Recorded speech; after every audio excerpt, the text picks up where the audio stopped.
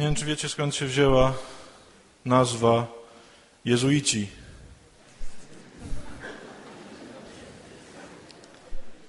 Dobrze, że się śmiejecie, bo to jest zabawny temat, jezuici. Podobno jak święty ojciec Dominik, jedyny prawdziwy zakonnik, poszedł do nieba,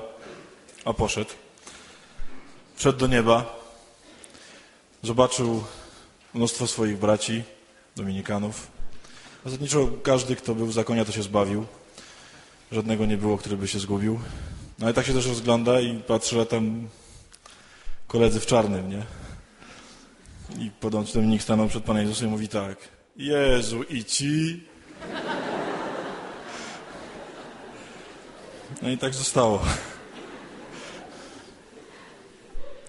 Dzisiaj tak skromnie tylko, jutro będzie gorzej, ostrzej, ale będziemy sobie dawkować. Chciałbym, żebyśmy na początku przeczytali fragment Ewangelii. To będzie długi fragment, ale proszę, żebyście go posłuchali i żebyście się w niego wsłuchali, bo on nas dzisiaj poprowadzi przez tę konferencję. To jest 4 rozdział Ewangelii Świętego Jana.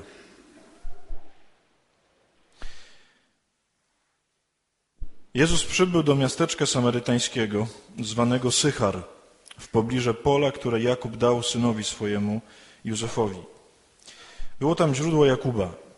Jezus, zmęczony drogą, siedział sobie przy studni. Było to około 6 godziny. Nadeszła tam kobieta z Samarii, aby zaczerpnąć wody. I Jezus rzekł do niej: daj mi pić. Jego uczniowie bowiem udali się przedtem do miasta dla zakupienia żywności. Na to rzekła do niego Samarytanka: jakżeż ty, będąc Żydem, prosisz mnie, Samarytankę, abym ci się dała napić? Żydzi bowiem nie utrzymują stosunków z Samarytanami. Jezus odpowiedział jej na to: o gdybyś znała dar Boży i gdybyś wiedziała, kim jest ten, kto ci mówi: daj mi się napić, prosiłabyś go wówczas, a dałby ci wody żywej. Powiedziała do niego kobieta: Panie, nie masz czerpaka, a studnia jest głęboka. Skądże więc weźmiesz wody żywej? Czy ty jesteś większy od ojca naszego Jakuba, który dał nam tę studnię, z której pił i on sam, i jego synowie, i jego bydło? W odpowiedzi na to rzekł do niej Jezus: każdy, kto pije tę wodę, znów będzie pragnął. Kto zaś będzie pił wodę, którą ja mu dam, nie będzie pragnął na wieki. Lecz woda, którą ja mu dam, stanie się w nim źródłem wody wytryskującej ku życiu wiecznemu.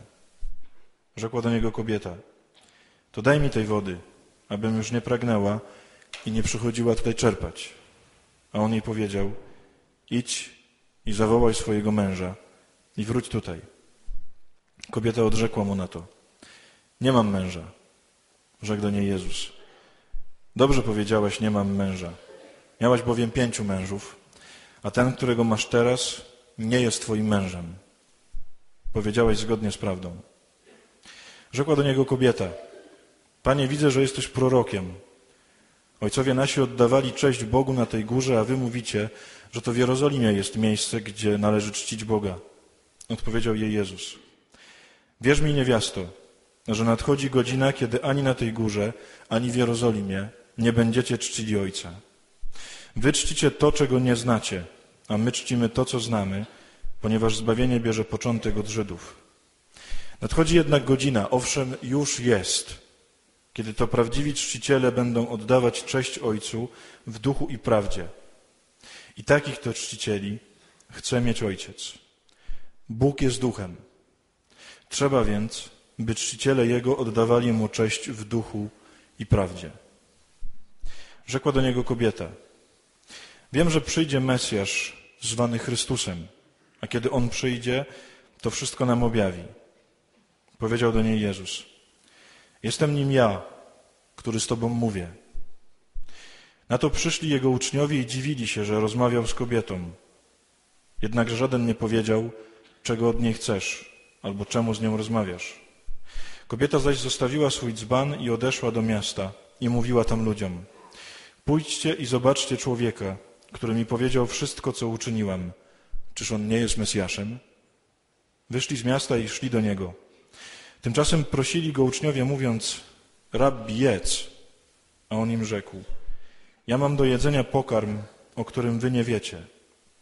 Mówili więc uczniowie jeden do drugiego, czyżby mu ktoś przyniósł coś do jedzenia? Powiedział im Jezus, moim pokarmem jest wypełnić wolę tego, który mnie posłał i wykonać jego dzieło. Wielu Samarytan z owego miasta zaczęło w niego wierzyć. Dzięki słowu kobiety świadczącej powiedział mi wszystko, co zrobiłam. Kiedy więc Samarytanie przybyli do niego i prosili go, aby u nich pozostał, to pozostał tam 2 dni. I o wiele więcej ich uwierzyło na jego słowo, a do tej kobiety mówili, wierzymy już nie dzięki Twemu opowiadaniu, ale na własne uszy usłyszeliśmy i jesteśmy przekonani, że On prawdziwie jest Zbawicielem świata.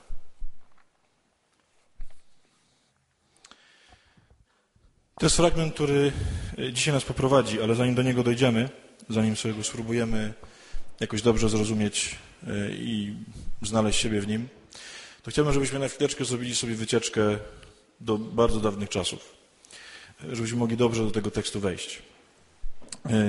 Jest taki midrasz żydowski. Midrasze to są takie opowieści, które nigdy nie weszły do Pisma Świętego, ale są dla Żydów jakby nośnikiem pewnego wytłumaczenia, co się wydarzyło w Piśmie Świętym. Zasadniczo jest tak, że prawie każda historia z Biblii ma swoje midrasze, czyli ma takie opowieści dookoła, które tłumaczą, co tam się wydarzyło. Jeden z najstarszych midraszy, który powstał i który opisuje najstarsze wydarzenie, jakie się wydarzyło w świecie, to jest midrasz strasznie piękny, który, przyznam, mnie niezwykle pociąga taką swoją wizją. Jest to napisane, że kiedy Pan Bóg stworzył Adama i Ewę, kiedy ich włożył do ogrodu rajskiego, do Edenu, to ponoć Ewę wsadził w jeden róg, a Adama w drugi róg. I ponoć bardzo długo się szukali. W sensie nie mogli się znaleźć. Ogród był tak wielki, był tak bujny, było tam tyle rzeczy ciekawych do zobaczenia, że podobno przez bardzo długi czas po tym ogrodzie biegali, mieli takie przekonanie, że czegoś im brakuje i że gdzieś tam po drugiej stronie za jakimś drzewem będzie to coś, co mnie dopełni, ale nie mieli pojęcia, co to jest, no bo jeszcze Adam nigdy nie słyszał o czymś takim jak Ewa i nigdy Ewa nie słyszała o czymś takim jak Adam. No i tak latali po tym ogrodzie z tęsknotą. Aż w końcu Pan Bóg, widząc, że sobie chyba nie poradzą i że trochę to źle wymyślił, tak, że powinien ich razem tak od razu jakoś stworzyć, to postanowił pomóc. Oczywiście wiadomo, że poszedł do Ewy, bo to łatwiej. Znalazł tę Ewę gdzieś tam w tych krzakach. Jest napisane, że wziął ją za rękę i zaprowadził ją do Adama. Tak jak trochę ojciec prowadzi swoją córkę do ołtarza, tak jak się prowadzi narzeczoną do narzeczonego, żeby dać im ślub. Jest to napisane, że Bóg zanim to zrobił, to najpierw trochę podobnie jak wczoraj, tę Ewę umył, bo ona była tam wyciorana po tych krzakach, jak tam biegała cały czas. To, co robił najpiękniejszego i to mnie jakoś najbardziej pociąga, wiem, że to będzie dziwne, ale podobno Pan Bóg jej zaplótł warkocz.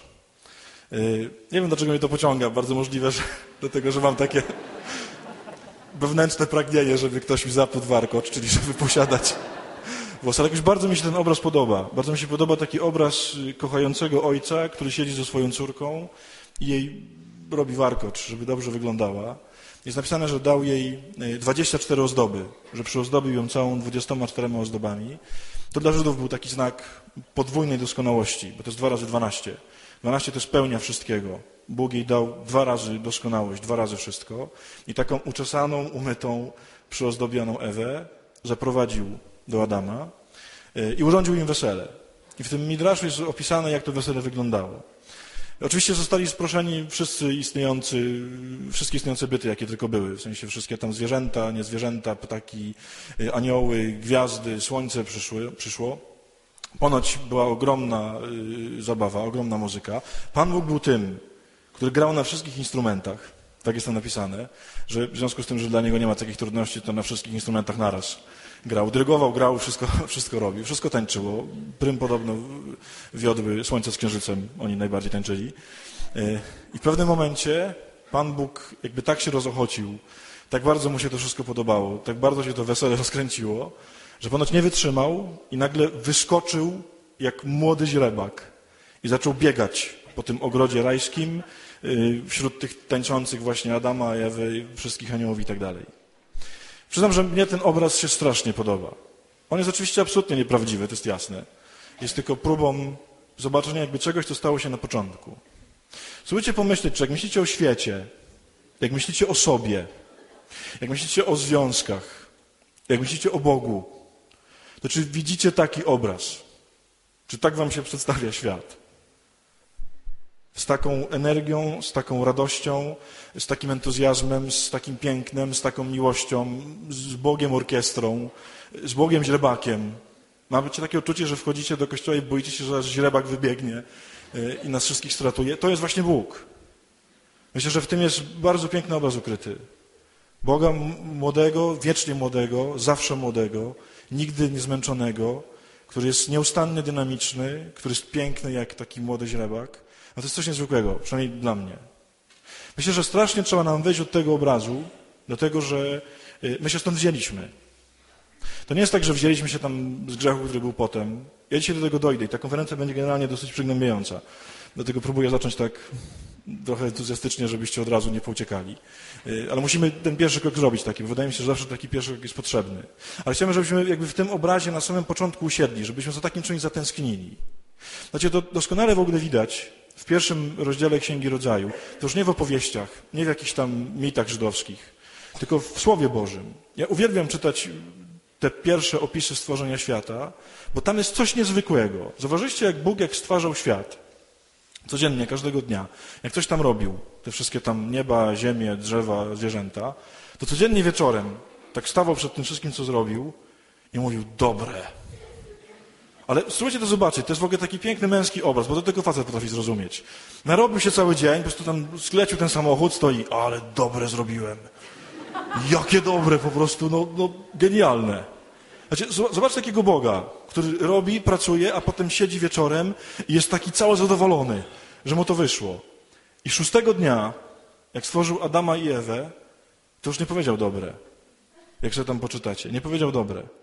Jak zobaczył, co zrobił, jak zobaczył, co mu wyszło, jak zobaczył tego Adama i Ewę, to napisano w Księdze Rodzaju, wtedy powiedział bardzo dobre.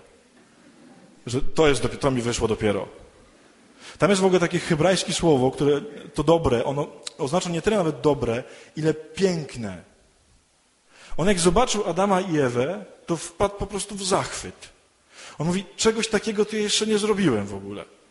Że ja jako Bóg jestem dumny sam z siebie, że mnie takie coś wyszło.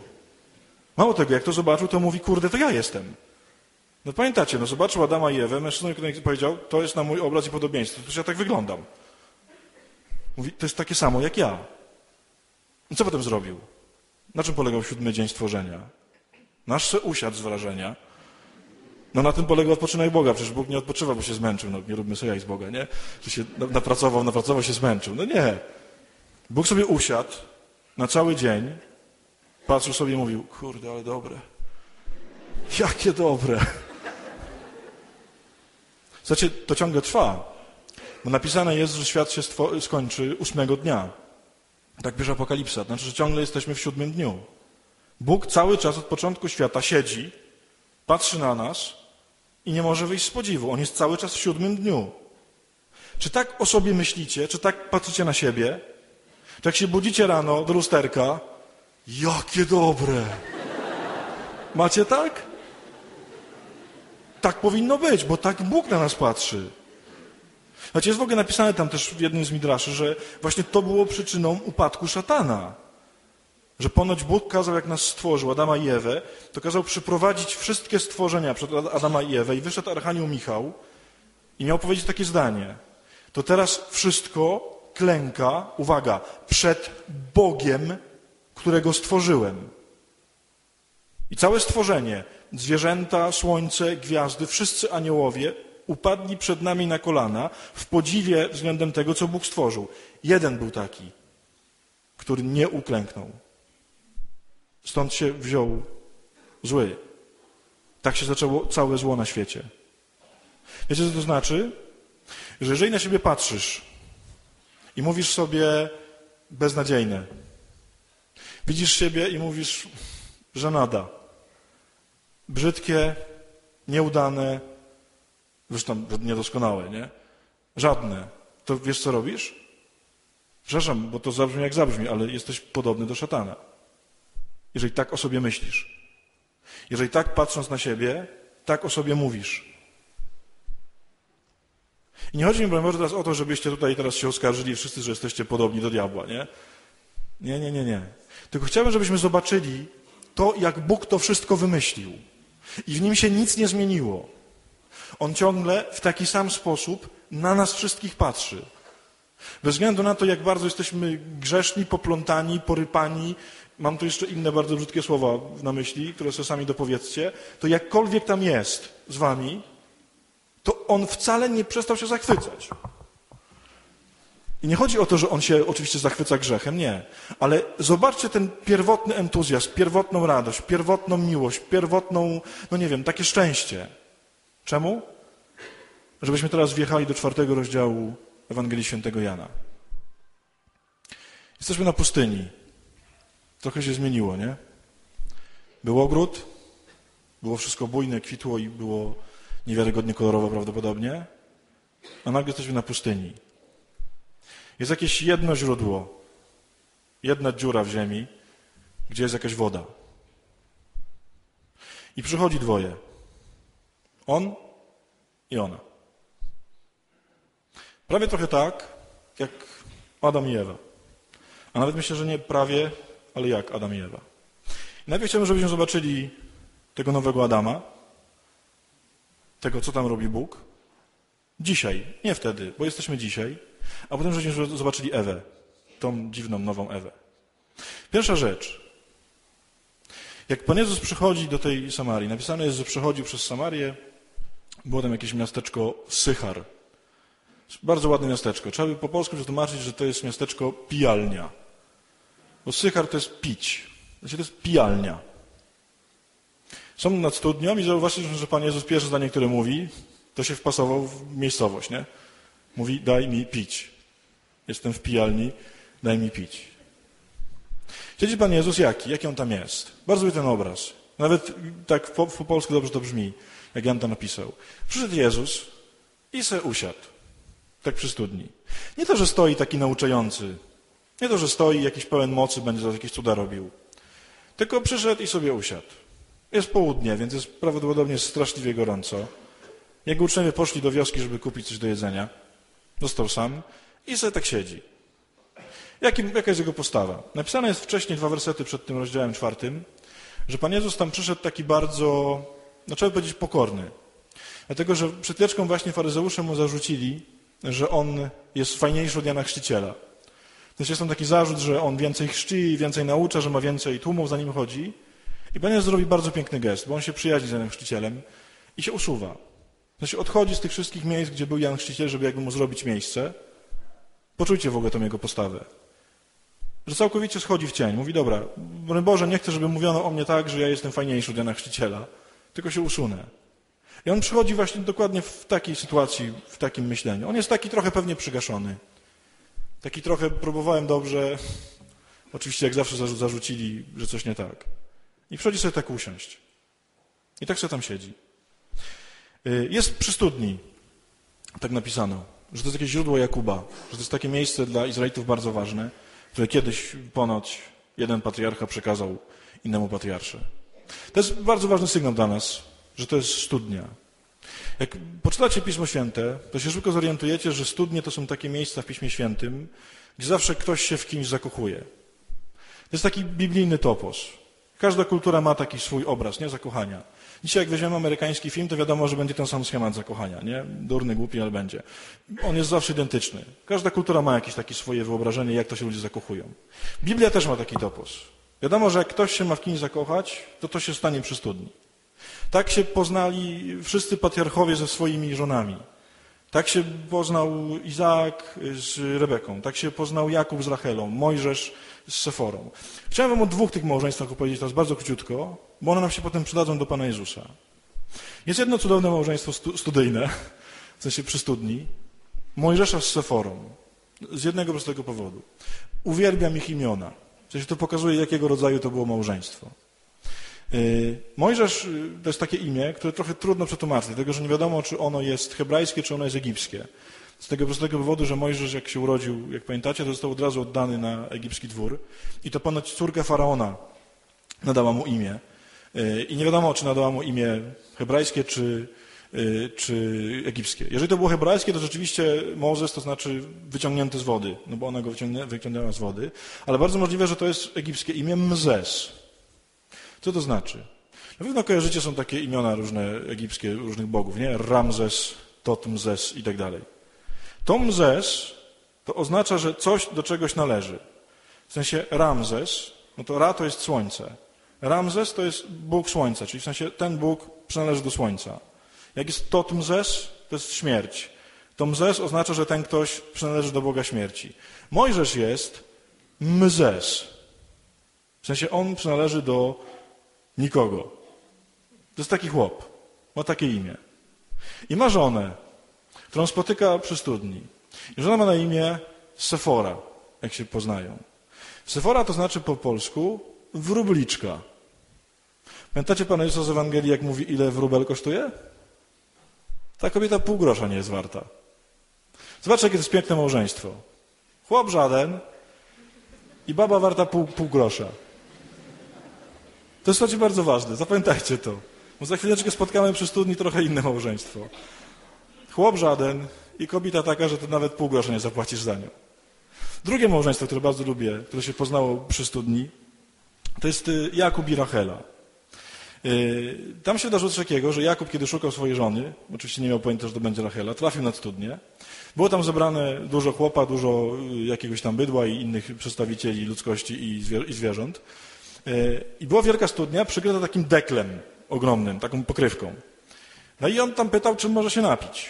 Oni mówią, że nie, bo to jest bardzo ciężki dekiel i to się tylko raz dziennie odsuwa. W sensie jak się zbiorą wszyscy, jak już przyjdą wszyscy z tych wszystkich krain, tam, którzy tam mieszkają, to wtedy raz dziennie odsuwamy, bo to jest strasznie ciężkie, wtedy pijemy, znaczy poimy zwierzęta, zamykamy i odchodzimy. No, to kazali, czeka. I nagle, słuchajcie, z daleka idzie jego przyszła żona Rachela. I oczywiście to jest przepiękny obraz po prostu patriarchy. Jak tylko zobaczył tę babę, to teraz myślał, no to jak tutaj zacząć, nie? To w te pędy oczywiście poleciał do tej studni i sam ten dekiel zaczął odsuwać, nie? W zasadzie Biblia jest genialna w takich obrazach. Ona po prostu pokazuje najprostsze, najbardziej realne rzeczy. I co zrobił? Oczywiście chłop to odsunął, nie? Sam to ten dekiel odsunął. Wszyscy oczywiście, wow, nie, co za facet, my tutaj wszyscy czekaliśmy. Ona, jak to zobaczyła, Rachela od razu tak samo. I wtedy, jak tylko to się stało, on jej dał tę wodę, to ona go natychmiast pocałowała. I tam jest taki moment, kiedy jak się całują, to nagle się orientują, że oni się w ogóle od dawna znali. Chodzi o to, że to jest rodzina. Znaczy nie chodzi mi o to, że jest brat z siostrą, nie? Tylko, że oni są z jednego rodu i nagle tym jednym pocałunkiem im się otwiera, że oni są od zawsze ze sobą. Oni od zawsze byli sobie przeznaczeni. Takie dwie historie. Jakby zobaczcie tylko przy tej studni. Takie małżeństwo właśnie z kobietą żadną i takie małżeństwo, gdzie chłop po prostu ten dekiel odsuwa, żeby się zakochać w kobiecie, w sensie ją rozkochać w sobie i żeby ją zabrać jako żonę. Takiego mamy Pana Jezusa. Siedzi przy studni, w takim miejscu, z takim bagażem, Żydzi o tym wiedzą, jesteśmy w czymś takim. Jeszcze dwie rzeczy. Nie wiem, czy zauważyliście w tej Ewangelii, że Pan Jezus tam mówi o dwóch najważniejszych rzeczach, oprócz całej takiej tej teologicznej gadki, to mówi o tym, że chce mu się pić i że chce mu się jeść. Pamiętacie? Na początku było, jak kobieta przyszła, to bardzo chciał pić i tam kilka razy z nią o tym gada, a potem jak przychodzą uczniowie, to oni chcą mu dać jakiś tam kanapek, nakupili tam w tej miejscowości i on mówi, że on nie chce, to oni myślą, że ktoś go nakarmił, a on mówi, że on tam będzie wolę Bożą jadł, nie? Generalnie chłop o jedzeniu i o piciu, nie? Cały czas. Słuchajcie, to jest strasznie ważne. Dlaczego? Bo pamiętacie, że Pan Jezus miał takie przezwiska? Że w Ewangeliach tak na niego mówili? Że przychodzili do niego faryzeusze i mówili, dlaczego ten wasz nauczyciel to jest żarłok i pijak? On to potwierdza, słuchajcie. On, dwa tematy główne, które ma w tej Ewangelii, to jeść i pić. Żarłok i pijak. Przychodzi ona. Mamy kogoś takiego, jak zobaczyliśmy Pana Jezusa, tak wyglądającego. Przychodzi ona. Przecudowna kobieta. Jest 12 w południe, czyli to jest wiadome dla każdego, kto tam mieszka. Wody się wtedy nie nabiera. To jest proste. Jest tak gorąco, że nikt wtedy nie przychodzi po wodę. Po wodę wszyscy przychodzą albo przed świtem, kiedy jeszcze jest chłodno, albo po zachodzie słońca, kiedy już jest chłodno. Ona przychodzi o 12 w południe. Dla każdego mężczyzny, który tam siedział, to jest znak dwóch rzeczy, w sensie jednej z dwóch rzeczy. Albo wariatka, no bo przychodzi w południe, albo się chowa, W sensie, bo ona wie, że o tej godzinie tam nikogo nie spotka. Mamy kogoś takiego. Ja myślę, że ona jest trochę i taka, i taka. W sensie, że ona jest i trochę zwariowana i jest jednocześnie strasznie zawstydzona i nie chce nikogo spotkać. Co się okazuje? Strasznie lubię tę rozmowę Pana Jezusa z tą kobietą. Tam są oczywiście ważne teologiczne tematy. Góra Jerozolima, oddawanie czci Bogu, czciciele w duchu i w prawdzie. Ja broń Boże, nie chcę tego pomijać, tylko to nie w tej chwili. Mam takie wrażenie, że Pan Jezus od samego początku dąży do jednego pytania. Nie wiem, czy zauważyliście. Że jak tam gadają pić i coś tam o tym potem Bogu, o oddawaniu, to on w końcu, a męża byś przyprowadziła? Tak słuchajcie, ni z gruchy, ni z pietruchy, no bo to przecież nie ma nic wspólnego z tematem, nie? Gadają o zbawieniu świata, gadają o oddawaniu czci Bogu w duchu i w prawdzie, a on nagle wyskakuje z pytaniem, a co z mężem? Jestem przekonany, że on od początku rozmowy chce tylko o tym. Że ona tam zaczęła te wszystkie rozmowy o tych prorokach, no to tam pociągnął, no, żeby był kulturalny, ale on tylko do tego dążył. Zobaczcie, to jest przepiękna rozmowa. Co to za kobieta przyszła? Bo my, myślę, przechodzimy tak do porządku dziennego nad takim faktem, miałaś już 5 mężów, teraz masz 6, na mnie mówią 6, nie? Teraz masz 6 i to nie jest twój mąż. Słuchajcie, znacie kogoś, kto miał już 5 mężów? Ja o takich historiach gdzieś tam słyszałem, że jakaś tam aktorka gdzieś tam w Hollywoodzie to tam miała tyle małżeństw. Ale przyznam szczerze, że ja w życiu nie spotkałem jeszcze kogoś, kto byłby już w 5 związkach małżeńskich. W 2, w 3 zdarzyło się. Ale znacie kogoś, kto byłby już 6 razy żonaty, mężaty? Myśmy się trochę do tego przyzwyczaili. My myślę, tego trochę nie odbieramy. Słuchajcie, to jest jakiś ewenement w ogóle. Ta kobieta miała już 6 mężów.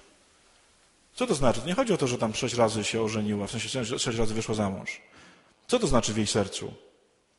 Ona już 5 razy usłyszała od jakiegoś mężczyzny, który ją kiedyś kochał, ona kochała jego, no bo skoro pewnie byli mężem i żoną, to prawdopodobnie jakiś taki moment gdzieś tam miłości był, przynajmniej na początku. Usłyszała już 5 razy, no jesteś nikim dla mnie. Twoja miłość to żadna miłość. Moja miłość do ciebie to nieprawda jest. Słuchajcie, to taka bida przychodzi. To nie chodzi o to, że ona tam po prostu 5 razy już się rozwiodła. Tylko spróbujcie się wczuć, a niektórzy myślę może to znają, szczególnie ci, którzy takie coś w życiu usłyszeli. Kiedy wam ktoś, kto was miał kochać ponoć nieskończenie i straszliwie i w ogóle na zabój i na zawsze, w pewnym momencie powiedział, a tak w ogóle to jesteś nikim dla mnie. Tak w ogóle to już sobie kogoś fajniejszego znalazłem. Ci, którzy tego doświadczyli, to myślę doskonale jarzą, o czym mówię. A teraz sobie to pomnóżcie razy 5. Ona to usłyszała już 5 razy w życiu. To jest nowa Ewa. Pamiętacie tamtą z raju, której Bóg zaplata warkocze, przyozdabia ją 24 ozdobami, wyprawia weselisko i to jest największe szczęście na ziemi? Tak wygląda dzisiejsza Ewa. I nie chodzi mi o to, że to jest kobieta, że tak nie wygląda mężczyzna. Oczywiście, że tak samo wygląda mężczyzna. To się porobiło z nami.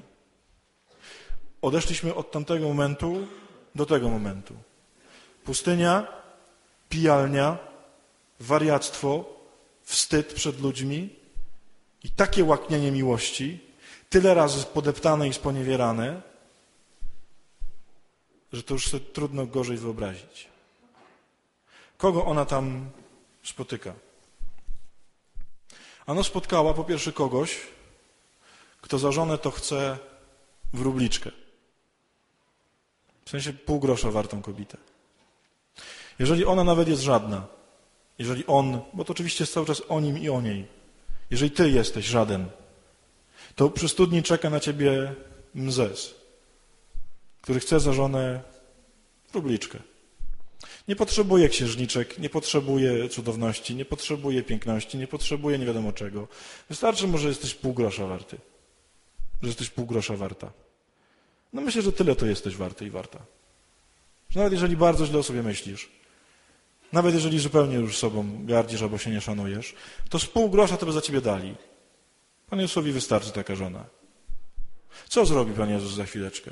Ano będzie tak, jak tamten patriarcha Jakub. Za chwileczkę Dekielek tej studni otworzy.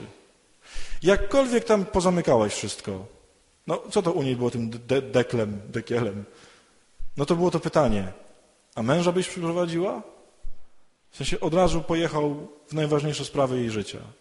To, co Pan Jezus chce zrobić nam w tej rekolekcji, to czeka na nas właśnie tak, jak na taką żonę, nawet jeżeli jesteś tak marną żoną, jak Sefora, i chce ci dekiel otworzyć. W sensie chce tą studnię otworzyć, żeby tam zajrzeć. Żeby tam zobaczyć, co tam jest. Jak on to będzie jeszcze robił? Mówią o nim, że jest żarłok i pijak.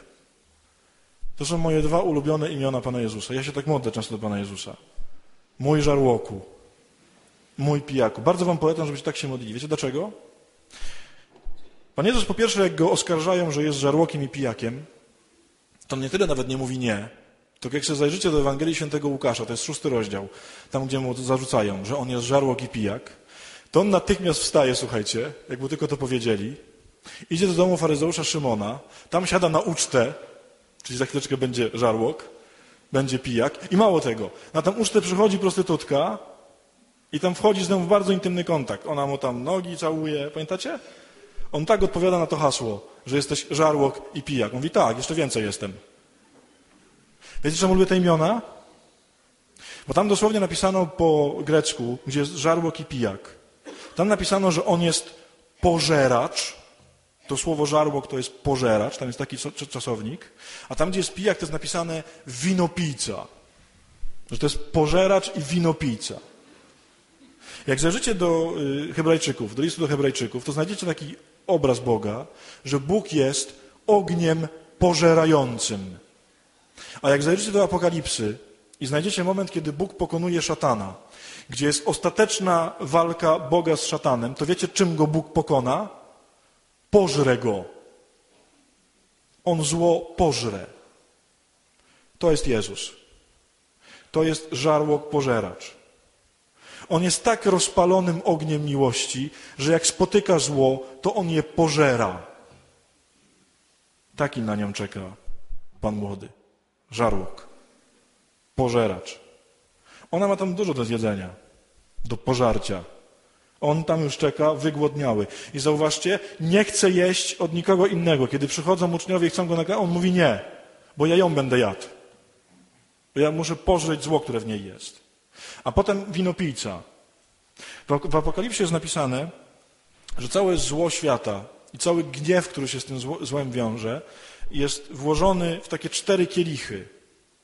I że przyjdzie baranek, który wypije te kielichy. On jest winopijcą.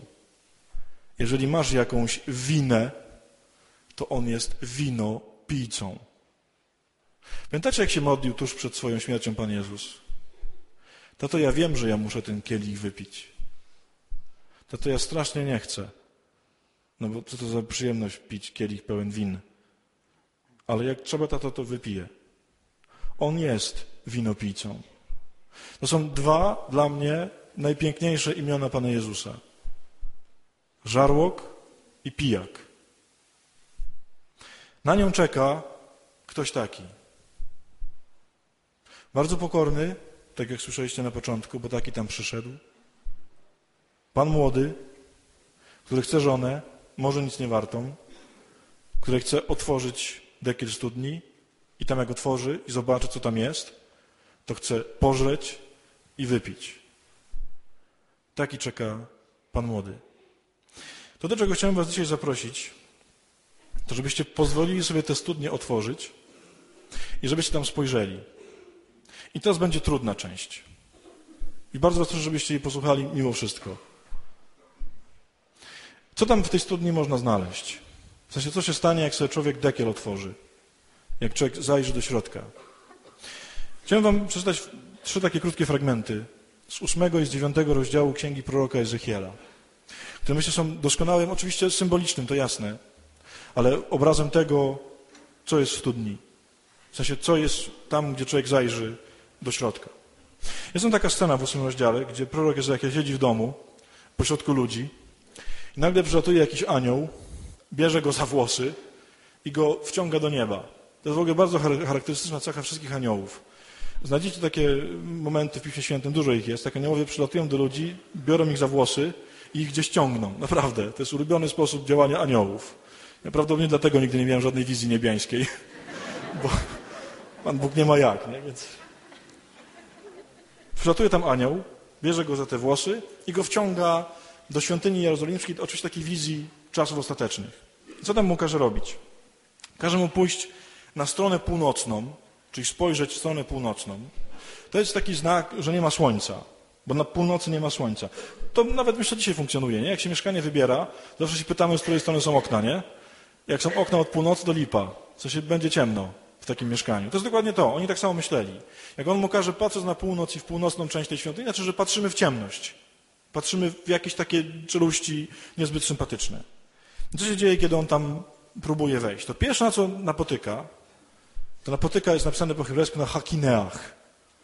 To znaczy Bóg zazdrości.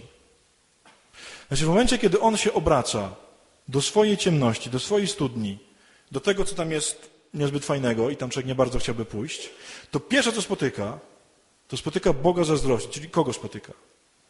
Boga, który zazdrośnie chciałby nas zdobyć. Boga, który walczy o nas jak zazdrośnik. My tu oczywiście mamy takie bardzo ludzkie pojęcie, nie? Zazdrości takiej negatywnej, nie? Że jak sobie myślimy zazdrość, to jest taka wada. Ale zazdrość to jest bardzo piękna cecha miłości, w sensie zdrowa zazdrość.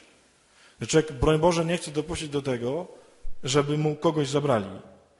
Wiecie, jaka jest najprawdziwsza zazdrość? Jak odróżnić dwie zazdrości? To jest w ogóle strasznie proste. Jak zazdrościsz, bo czegoś tobie szkoda, w sensie myślisz o tobie, że strasznie jest ci źle tobie, bo ci coś zabrali i zazdrościsz temu komuś, kto ci to zabrał, to jest niedobra zazdrość. A jest dobra zazdrość, która polega na tym, że widzisz, że ktoś, kto poszedł z kimś innym, to coś strasznie dużego traci. Słuchajcie, pamiętam taką sytuację. Miałem jakąś taką dziewczynę, jeszcze jak byłem w Ogólniaku, taką Karolinę. Byłem z nią chyba za 2 miesiące i potem przyszedł taki chłop i ją zabrał, nie? No łajza byłem, trzeba to przyznać. Pozwoliłem na to. Problem w tym, że ten chłop to była jeszcze większa łajza niż ja. W sensie on był potworny, naprawdę. I tamten związek, który ona weszła, kiedy mnie rzuciła, to się skończył katastrofą. Ja wtedy strasznie zazdrościłem tamtemu facetowi, ale jednego zazdrościłem. Nie dlatego, że on ją ma, tylko widziałem, że ona ma coś strasznie niedobrego. Tak zazdrości Bóg, jak na nas patrzy.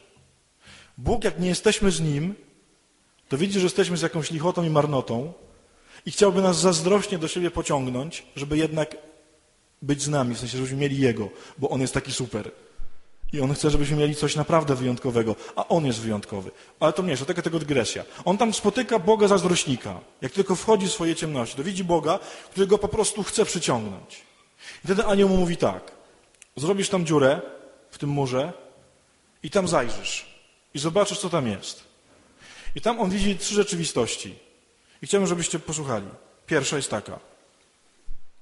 Wszedłem i patrzyłem, a oto były tam wszelkiego rodzaju postacie tego, co pełza po ziemi i bydląt, ohydnych istot i wszystkie bożki domu Izraela, wyrysowane wszędzie na ścianie dookoła.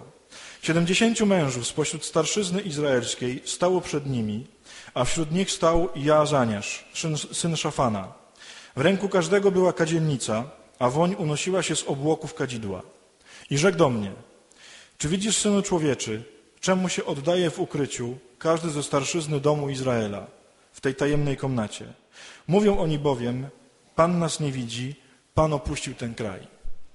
Chciałbym, żebyście poczuli zmysłowo ten obraz. Wchodzicie do pomieszczenia, gdzie jest od cholery pełzających jakichś zwierząt. W sensie pewnie węże, jaszczury, żaby, no żaba może nie pełza. Wszystko, co pełza.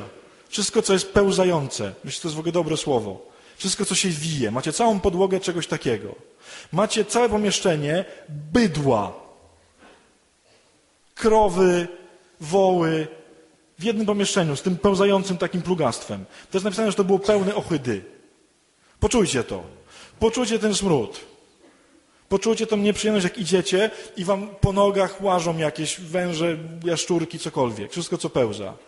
I w środku zobaczcie gości, którzy stoją z kadzidłami i próbują to wszystko tym kadzidłem jakoś tam przebić, nie? No co oni robią? Oni próbują zabić ten zapach. To są goście, którzy stoją pośrodku wielkiego smrodu, wielkiego pełzającego ochyctwa i próbują zakadzić, nie? Rzeczywistość. Wiecie, co to jest za obraz? Przepraszam, nie obraźcie się, ale to jest obraz każdego z was. To jesteście wy. Nie tak, to jesteśmy my. To jest dokładnie każdy z nas. Masz w sobie niewiarygodne prawdopodobnie ilości pełzającego ochyctwa. I potrafisz sobie w tej chwili w 2 sekundy przypomnieć, o czym mówię. O jakich świństwach, których się dopuściłeś w życiu. O jakim bydłu, które narobiłeś w życiu. I większość z nas stoi z takim kadzidełkiem i próbuje to wszystko. Nie, wcale tak nie jest. Słuchajcie, chciałem was bardzo zaprosić, ja wiem, że to nie jest przyjemna rzecz, że to nie jest nic fajnego i to nie jest atrakcyjne, żebyście dzisiaj sobie otworzyli dekielek i żebyście zajrzeli w tę komnatę, w to bydło, w ten smród, żebyście te kadzidła odłożyli, żebyście przestali kadzić tam, że może wcale nie jest tak źle, żebyście naprawdę zobaczyli, gdzie jesteście i kim jesteście, co narobiliście w życiu.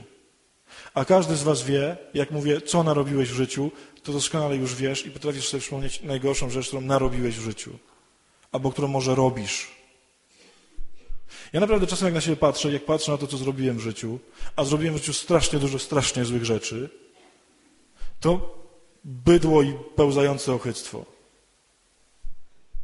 Ja całe życie oczywiście łażę z kadzidłem, nie? Pod to księdzem zostałem, nie? Żeby ten smród jakoś tam, żeby to tak nie było tak strasznie, nie? Pan Bóg zaprasza tego proroka Ezechiela, jak ma wejść w swoją ciemność, najpierw do takiej rzeczy. Mówi, zobacz to, chłopie. Mówi, przestań kadzić. Przestań udawać, że jest inaczej. Druga rzecz, jak przechodzi przez tę pierwszą komnatę, następnie zaprowadził mnie do przedsionka bramy świątyni pańskiej, mieszczącej się na stronie północnej, a oto siedziały tam kobiety i opłakiwały Tammuza. I rzekł do mnie, widzisz to, synu człowieczy? No, co tam widzieć, nie? Siedzą jakieś kobiety, leży jakiś chłop umarły, jakiś Tammuz i one tam płaczą wszystkie nad nim. Tammuz to po naszemu można przetłumaczyć jako Adonis. W sensie to jest Bożek piękna, miłości, seksualności, szczęścia, no wszystkiego takiego super. Ale szczególnie w takim wydaniu ludzkim, w sensie związkowym. Tam są kobiety, które płaczą za mężczyzną. Oczywiście czytamy ten obraz w 2 strony. Tam są mężczyźni, którzy płaczą za kobietą. Druga rzecz, do której chciałbym was bardzo zaprosić, żebyście sobie otworzyli dekiel i zajrzeli, to zobaczyli, od kogo jesteście uzależnieni. A połowa z nas tutaj jest od kogoś, od jakiegoś człowieka uzależniona. A jeszcze druga połowa, czyli całość, jest uzależniona od braku tego kogoś. Więc to nie jest tak, że jak tego kogoś nie masz, to już jesteś wolny. Nie. To prawdopodobnie jesteś zniewolony nieustannym pragnieniem posiadania tego kogoś i to jest twoim największym nieszczęściem. Jesteś niewolnikiem Adonisa. I nie chodzi mi o to, że miłość to coś złego. Nie. Nie chodzi mi o to, że bycie z kimś to coś złego. Nie. Tylko myślę, że doskonale wiecie, na czym polega niewola w byciu z kimś. Na czym polega niewola pragnienia bycia z kimś. Prawdopodobnie większość z nas tutaj jest nieszczęśliwa z powodu samotności. I nie chodzi mi o to, że samotność to jest coś super. Nie. Tylko my z tego potrafimy zrobić totalne swoje uwiązanie. Spójrz na to dzisiaj. To nie jest do wszystkich prawdopodobnie, ta druga komnata. Ale do części z was na pewno. Spróbuj sobie nazwać tą relację, którą masz, jeżeli ona taka jest, jeżeli tam przeczuwasz, że to, o czym mówię, to jest do ciebie. Że jesteś niewolnikiem kogoś. Że dałeś się totalnie uwiązać, zmanipulować posiadaniem bądź chęcią posiadania. Trzecia rzecz. Zaprowadził mnie także do wewnętrznego dziedzińca świątyni pańskiej i oto u wejścia do świątyni pańskiej pomiędzy przedsionkiem a ołtarzem znajdowało się około 25 mężów obróconych tyłem do świątyni. Z twarzami skierowanymi ku wschodowi, zwróceni na wschód, oddawali pokłon słońcu. I rzekł do mnie, czy widzisz to, synu człowieczy? Czyż nie dosyć domowi Judy dokonywać tych obrzydliwości, które tu popełniają. Napełniają kraj przemocą i stale mnie obrażają, a oto wciąż podnoszą gałązkę do nosa. Lubię ten obraz. Gałązka do nosa. Gałązka to jest znak zwycięstwa. Gałązka, wieniec gałązek, to jest znak sukcesu. Pamiętacie, jak Pana Jezusa wprowadzali do Jerozolimy, w sensie jak wjeżdżał? To gałązki właśnie machały się i się rzucały, jako znak królewski. Gałązka do nosa, nos to jest, po hebrajsku można by przetłumaczyć jako duma. Zresztą tak się o nas mówi, nie? Nie zadzieraj nosa. To jest dokładnie to. Tam stoją goście, którzy swoim zwycięstwem, swoim sukcesem przy nosie sobie machają. I są obróceni tyłkiem do świątyni. To wiecie, o czym mówię. To jest trzeci rejon tego dekla, który trzeba otworzyć. Te wszystkie miejsca, gdzie się już odwróciłeś tyłkiem do ołtarza, gdzie tak naprawdę gonisz tylko na tym, żeby ci się udawało w życiu, że Pan Bóg ci jest potrzebny tylko do tego, żeby było dobrze, że tak naprawdę masz go w tyłku, tylko żeby się przydał, żeby w czymś pomóc. I znowu, to nie jest do wszystkich. To są wszystkie te momenty, w których uznajemy, że sami możemy się zbawić. Że sami możecie zbudować dobre małżeństwa. Że sami możemy być dobrymi księżmi. Że jak się bardzo postaramy i bardzo będziemy chcieli, to sami to zbudujemy. A guzik! Nic nie zbudujemy. Jak się stoi tyłkiem do ołtarza, nic nie zbudujemy. Chciałbym, żebyście dzisiaj, jeżeli tylko mogę was prosić, otworzyli dekiel i spojrzeli w te trzy rzeczy. W bydło, w niewolnictwo i w zadufaną pychę. Bo to macie w studni. Ona, ta kobieta, ta Samarytanka, miała to w swojej studni. Zauważcie, była niewolnikiem już 6 facetów. Niewolnikiem bycia z kimś, niewolnikiem, przypuszczam, że seksu, no bo jak żeby inaczej, skoro miała 6 mężów. Wątpię, żeby to były 6 nieskazitelnych małżeństw, nie? Ona była obrócona prawdopodobnie tyłkiem do ołtarza. I ona, bydła to narobiła w życiu, nie? I mam nadzieję, że to was trochę tak zniechęca i że to was może nawet obrusza i że w ogóle po co tak? Spróbujcie. Pozwólcie Panu Jezusowi ten dekiel otworzyć i tam spojrzeć. Wiecie czemu? Bo On do tego ruszy, jeżeli naprawdę to zrobisz, w sensie na serio się do tego przyznasz, tak sam z Nim, tak sam ze sobą, w Jego obecności, to On ruszy do tego jak żarłok i jak pijak, żeby to zeżreć, żeby to wypić. On, nie ty. On. Bo to nie my jesteśmy od tego, żeby sobie poradzić z naszym złem, tylko On jest od tego, żeby sobie poradzić z naszym złem. Tylko pierwszy krok, który trzeba wykonać, i to jest ta dzisiejsza najgorsza konferencja. Uwierzcie mi, jutro będzie fajniej. To jest krok stanięcia w prawdzie. Wiecie, ja sobie mam taką jedno wspomnienie z mojego życia, które mnie, mam wrażenie, otworzyło pewną drogę. Nie to, że załatwiło, ale otworzyło.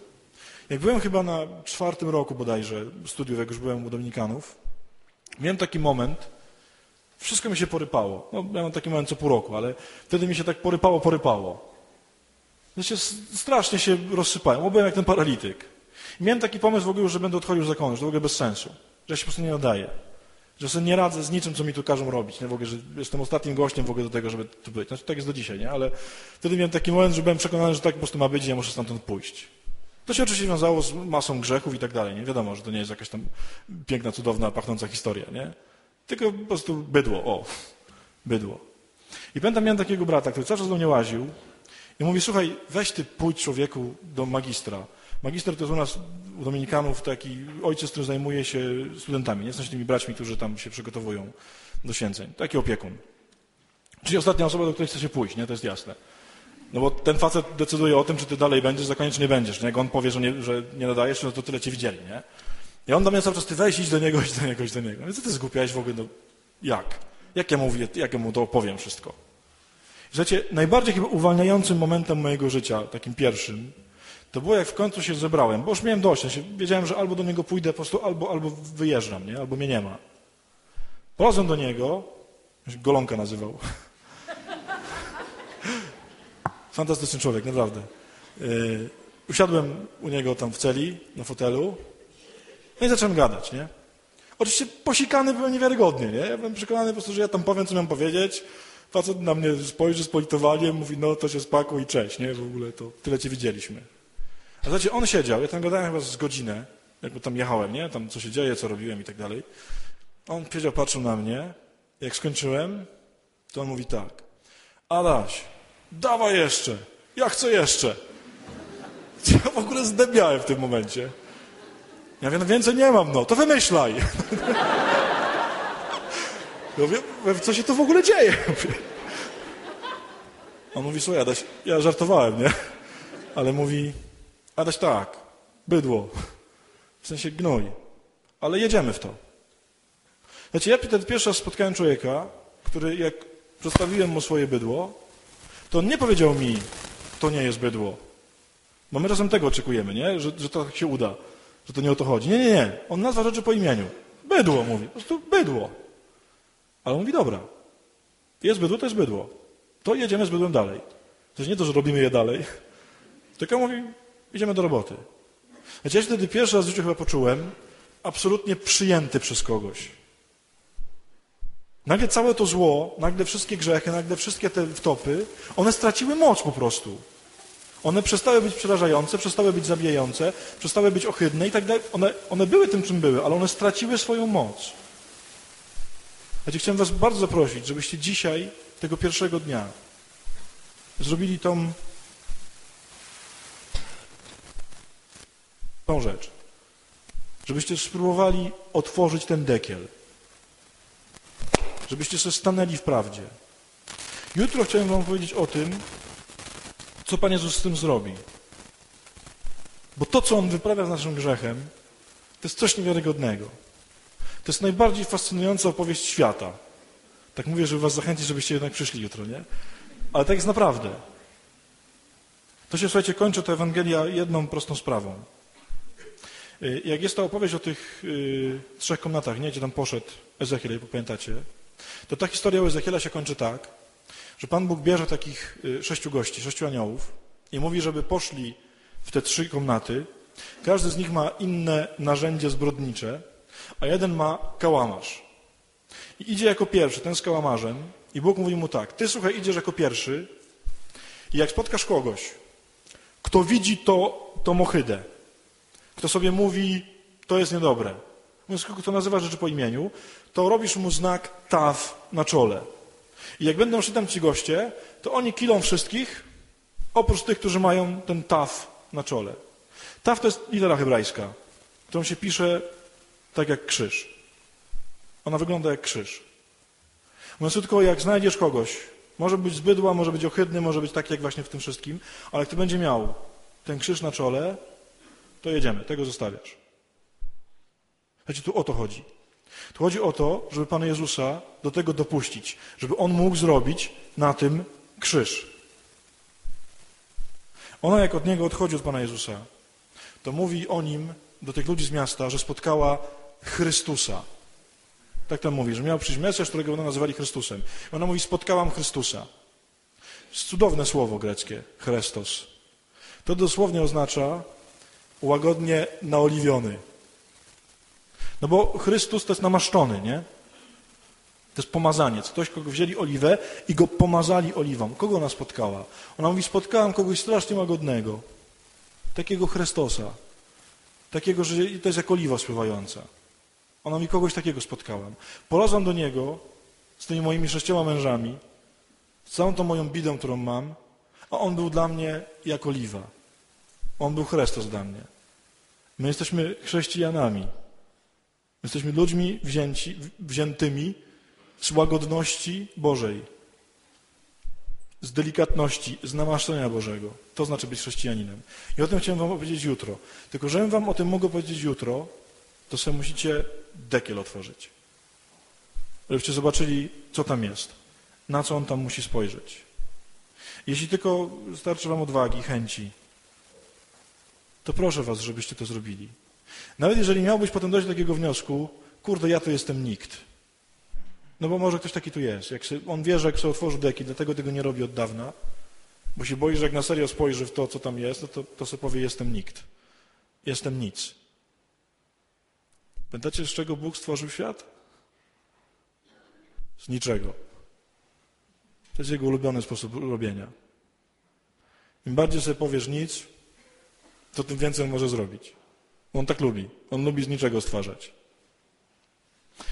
Tyle na dzisiaj. Jeżeli mogę was prosić, to was proszę, żebyście to zrobili.